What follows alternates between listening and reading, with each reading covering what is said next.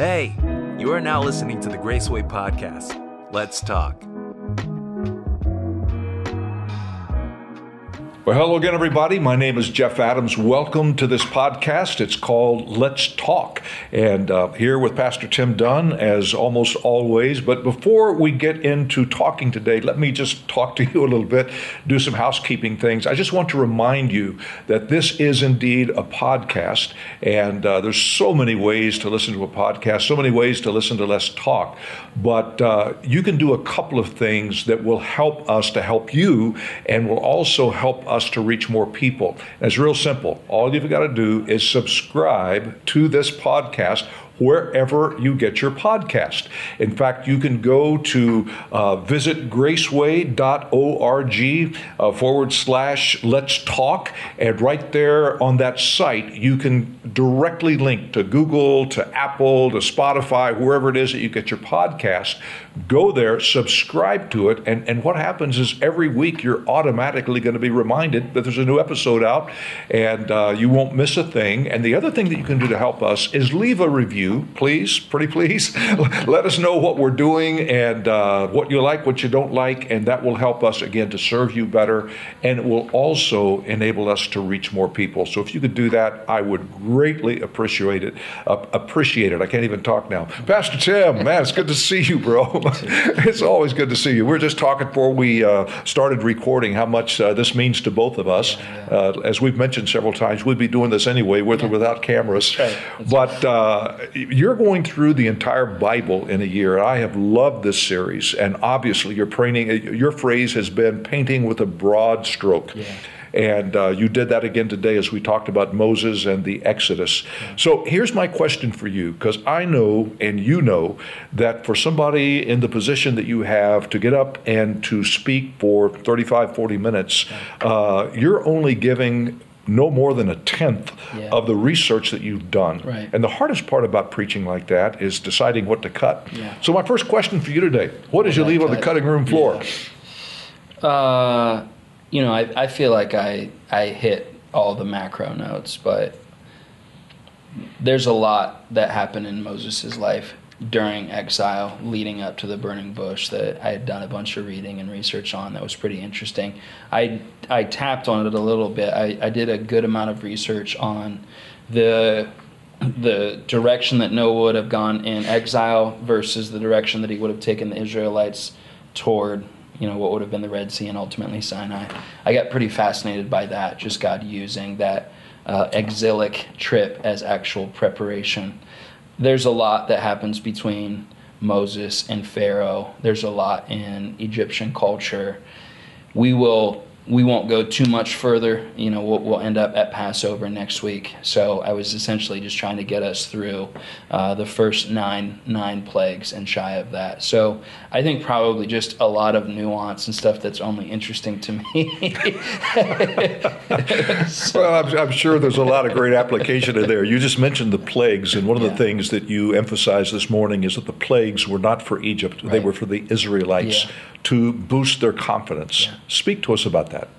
Yeah, you essentially have a hit list represented in those plagues. Gods, false gods, but certainly, I think, spiritual entities, a part of the kingdom of darkness that would have been represented in the pantheon of gods, Egyptian gods. And God essentially takes probably the top 10 most influential and defeats them for everyone to see. So, you have the god of the Nile, you have the god of dust, he turns it into gnats, you have the god of the sky, he sends hail, and the god of the sun, he turns the lights off in darkness. And so these were not random. These were very specific, not to be crass about it, but kind of sniper shots. And a lot of times we think, or I've heard people say, that God is attempting to soften Pharaoh's heart, to bring him to the place. I actually don't think that that's true because it says that God hardened Pharaoh's heart. So it wasn't for Pharaoh and it wasn't for Egypt. Who was it for? Well, it was for the Hebrews who were being led out by Moses under the direction of Yahweh. And he's kind of introducing himself as this very supreme, preeminent God who is worthy of their confidence. So I tried to make the point that, getting out of Egypt, as significant as it was at least paralleled by the confidence that he wanted them to leave with after the display of power that he had shown against. Egypt was the world's superpower at the time, but by a mile. The wealthiest, the most advanced, and they have this pantheon of gods, and the God of these slaves wipes them out for not only the Egyptians to see, but the Hebrews to see. And so it's a pretty dramatic exercise, and I think that I think it's good for us as Christians today to just see the lengths God will go to certify the trust that we put in Him. Wow, that's good. One of the things that has been consistent so far in this series is you've taken us through Genesis, and you've touched on the major biblical heroes there, beginning with Adam and Eve and all the way through Joseph at the end of the book. But one thing that you've done that has so impressed me is the way that you've put flesh on their bones. Yeah. But you made a statement today that I want to ask you about. You said that when these biblical heroes become celebrities, then what we tend to do is we make them the heroes and not God. Yeah. And so where I'm going with that, it's such a great point, and obviously that's why you have emphasized that humanity. But do you think that we still struggle with that tendency today with the celebrities in Christendom, that we lift them up onto a pedestal and they begin to get the spotlight and all the press instead of God? Yeah, I mean, we live in a country that you're famous for being famous. We live in a country that everybody, your 15 minutes of fame.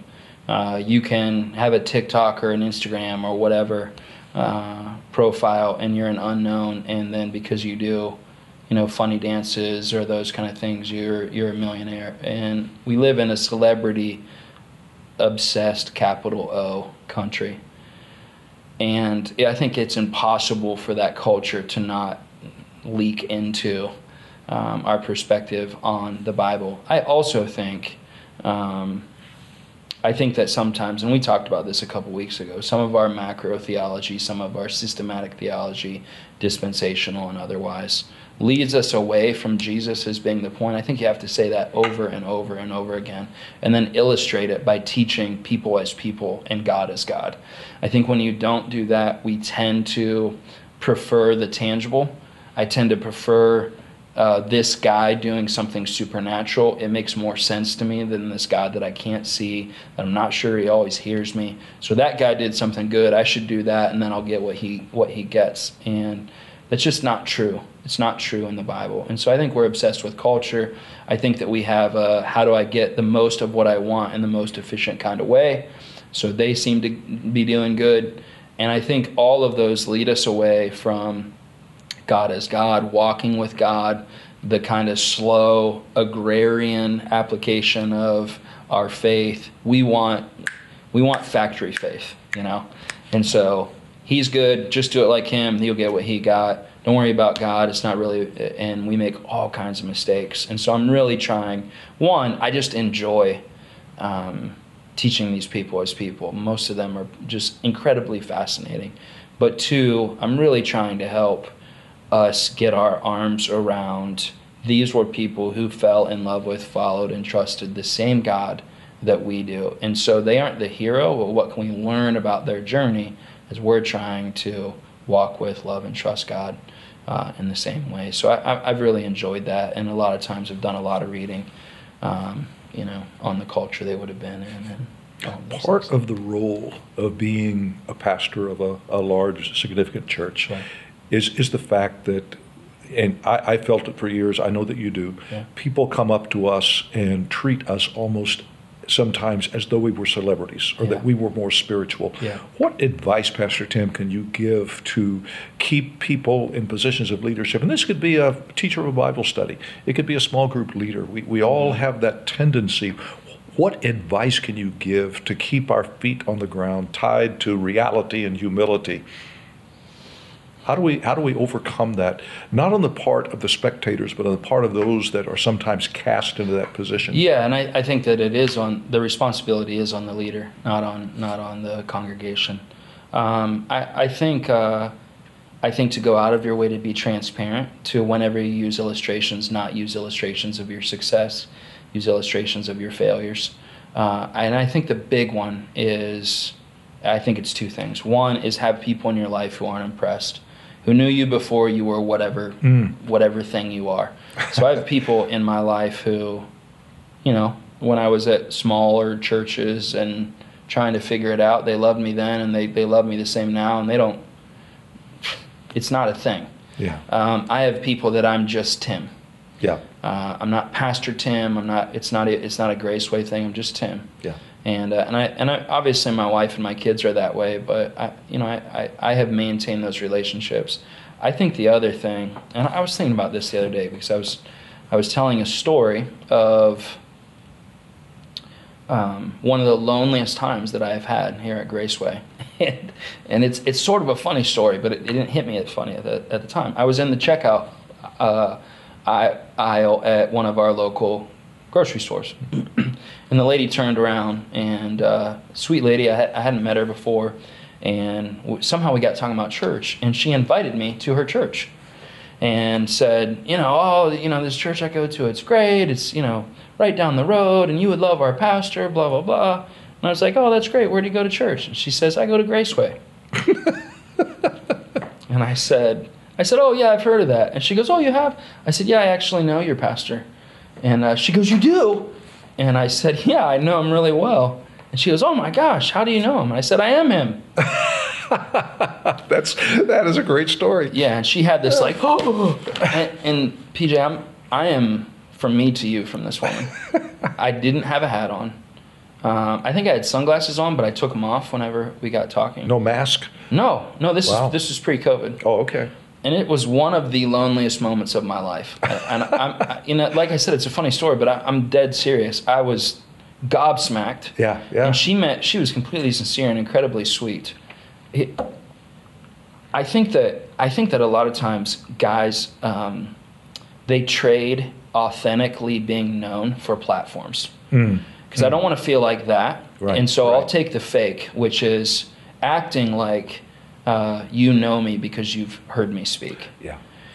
And I just would always caution, especially if you speak and you're on a stage, so in our setting, myself or Pastor Brandon, you have to have people, real people, not who watch you, right, who know you, and you have to deal with loneliness, not try to trade it for, I had one even today, if I'm completely honest with you. I turned a corner, and I literally had a girl goes, oh, when I turned the corner. And that should not make you feel good. Yeah.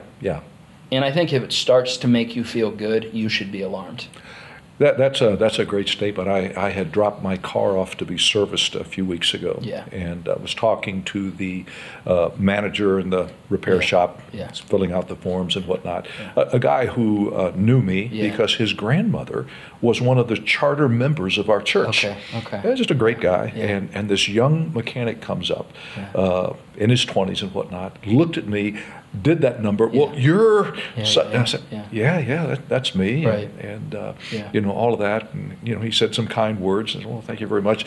It makes me feel, as it does you, awkward. Oh, terrible. It just you just feel awkward. And he told the guy later, I found out when I put the car up, said that's as close as I've ever gotten in my entire life to meeting a real celebrity. Yeah. And I'm like, oh gosh, no, please. Well, and I think this is another. We're down a little bit of a rabbit hole here, but this is another reason that it's so valuable to me that you're still here, because there's not that many people in our building that I can have that conversation with. Yeah. And when I do travel with you, or I am around with you, and that happens, I have never seen you feel impressed. I really haven't. You are unmoved, and I greatly appreciate that because you can't fake that. No. You cannot. You will watch guys catch themselves. Yeah. But you can't fake not caring. And I've never, and I've seen you with all kinds of people. I've never seen you so much as flinch around that. And it has helped. It has allowed me to be free to feel as awkward as I do about it. Because I know me, man. I know, you know me, I know me. I'm not impressive. And that is, I'm not being self-deprecating. Neither of us are. No, not at all. We're just guys, and I've said and done and been and all of those things I deeply, deeply, deeply regret. And nobody is as surprised that I'm in the seat that I'm in as me. Not in a weird way. I'm thankful, and I see God brought me here. But I would always caution leaders, don't try to step over loneliness. Yeah. Loneliness is a real thing in leadership, and mitigate loneliness with friendship, not with applause. That's such a great point. Thank you for the kind words. But I think you really hit on a major issue. Number one, don't feed on the applause. Yeah. Don't let that fuel you. Yeah. Like you say, it should make us uncomfortable. Yeah. But I think the second thing, the way that you avoid that is you surround yourself with people that are people who know you and not impressed by you. That's right. They can love you and appreciate you, but they know that you're just as real as anybody else. And that isolationism, I think, comes when a leader gets to a top position. We often hear the old phrase, leadership is lonely at the top, and that there's a truth to that. So don't let it be. Yeah, that's right. That's right. And you reference, feeling lonely at the top. The other is, traveling. That's a big. I know that you've done a lot of travel, and I have to some, but I do way less than I could or maybe even should, because I just have seen guys get isolated by travel. Yep. And they're used to speaking on stages and pastor and clap, clap, clap. Yep. And then they come back to their church, and their church is less impressed than the crowd that they were just speaking to. Yeah. So I think another thing is prioritize your place. Yeah. This is my place. Right. And if I get to go speak at whatever blah blah blah, that's not my place. I'm grateful to do it. Thank you, Lord, for the exposure and the opportunity. But I got to go home, and I have a church at home that is my and a family more than that, right? I have a physical family and a spiritual family, and that's my home. And if you are feeling like a success on the road but not at home, that should also alarm you. To just prioritize place. And I think there's a million pitfalls, and you obviously had to do a lot of travel, and you and Miss Shao are still gladly together and all of those things. So it's not to say that that's all bad, but there's a million ways that we isolate ourselves in practice, and you can isolate yourself in a crowd. Yeah, you absolutely can. Yeah. That kind of brings us around full circle to what we started off talking about, the human aspects of these biblical characters. And you were talking this morning that whether it be Moses or Joseph or any of these heroes, they were not chosen for being something special. Right. They were chosen because, in your words, they were willing. Yeah. And it just kind of brings us back to let us know that any position that we have is not because we deserve it. It's because God had a purpose for us, and we were willing to step into that purpose. Yeah, that's right. Yeah, and I mean, some of them were chosen in spite of what they are. I mean, Joseph was terrible, right? I mean, he was a punk. Jacob was a liar. We don't really know anything about Abraham, and we don't really know anything about the first thing that we actually know about Moses. I mean, really, you want to boil it all down, is that he was a murderer. We don't really know anything about him until we know his position. We know how he got where he got and all of those kind of things. But the first legitimate decision we see him make is murder somebody. Yeah, which, the motive may have been, somewhere in the ballpark, but Maybe, murder was not the answer. He was upset because he saw Egyptians mistreating his people. So he was a hothead. He was a hothead, And, and even, you think about, this is a guy with an enormous amount of power. That was a significant error in any setting, even though he probably had the power to oversee people being killed. Mm-hmm. He did something very bad in his culture because he got exiled. Yeah. And so, it is interesting to think this is not a guy, this pure, righteous, holy. This is a young man, probably power oriented, hothead. Has some points of disrespect, anger, and a little bit out of control even later in the story. So pretty dynamic guy, but clearly not chosen by God for his morality and righteousness. You just jumped right into the midst of, did I? culture Yeah, in, right. in that time, Yeah, because here is Moses, who had become one of the most powerful figures Right. in the regional empire at Right. the time, Yeah. who becomes, in essence, a non-person. Yeah. For him to go from that position to becoming a shepherd Yeah. in the middle of the desert, That's right. He was a nobody. He was nobody. And when yeah. God finally spoke to him in a bush, he Yeah. was like, "Who, me?" Yeah, exactly. Yeah. Yeah, and you see that whenever, Jacob comes and Joseph's like, do not tell them that you are. So, yeah, it's just fascinating how, and it gives you an idea, right? You kind of think about how far God had to bring him down. You can maybe, obviously this is a little extra biblical, but you can presume how far Noah felt he was up to see how far God had to bring him down. Yeah. Yeah. And I think it's likely. I mean, the guy would have had privilege upon privilege upon privilege. He Of probably course. wasn't the most humble guy. So whenever you see him meek, whenever you see him humble and willing later, that's not him. That's God doing things in his life to bring him to that place. God is the hero. He's the hero. Yeah. And it's so important. And we've talked a lot about people in positions of leadership, but I think that you would probably say those same principles apply to anyone. Yeah. You talked about knowing purpose, Yeah. and then and as a guy who works in the field of purpose, Right. I loved what you said, that the answer is simply taking that next step with Yeah. clarity. Yeah. It's Yeah. not having a 5 or 10-year, 20-year plan. No. Right. It's that's about you and me. Yeah, that's right. That's right. Yeah, absolutely. Yeah, and we were talking about, I said, and this is true, I've seen far more gifted people sit than the ones who got sent. Yeah. And people who, if they had been willing, you can see what God could have accomplished, but they weren't willing. Yeah. And I've seen people that you think, the disciples were this. Really, that guy? Mhm. Willing. I've seen people who you think, man, I don't know, bro. I don't know how you're going to go over there or do that thing and make a dent. But their willingness is the thing that jumpstarts God's working in their life, and God gives them what they need through the medium of their willingness. And it's a pretty incredible thing to watch. Well, it is, and I love the way that you put it this morning, that don't ask why God is doing this to me, Yeah. because God is not doing it to you, He's Yeah. doing it for you. Yeah, absolutely. Yeah, we can talk. I'd be interested in your take here. I was talking to a buddy of mine, and I said to him, I think God put them in Egypt knowing they were going to become slaves. And he was like, bro. And I said, look, there's no other way to look at it.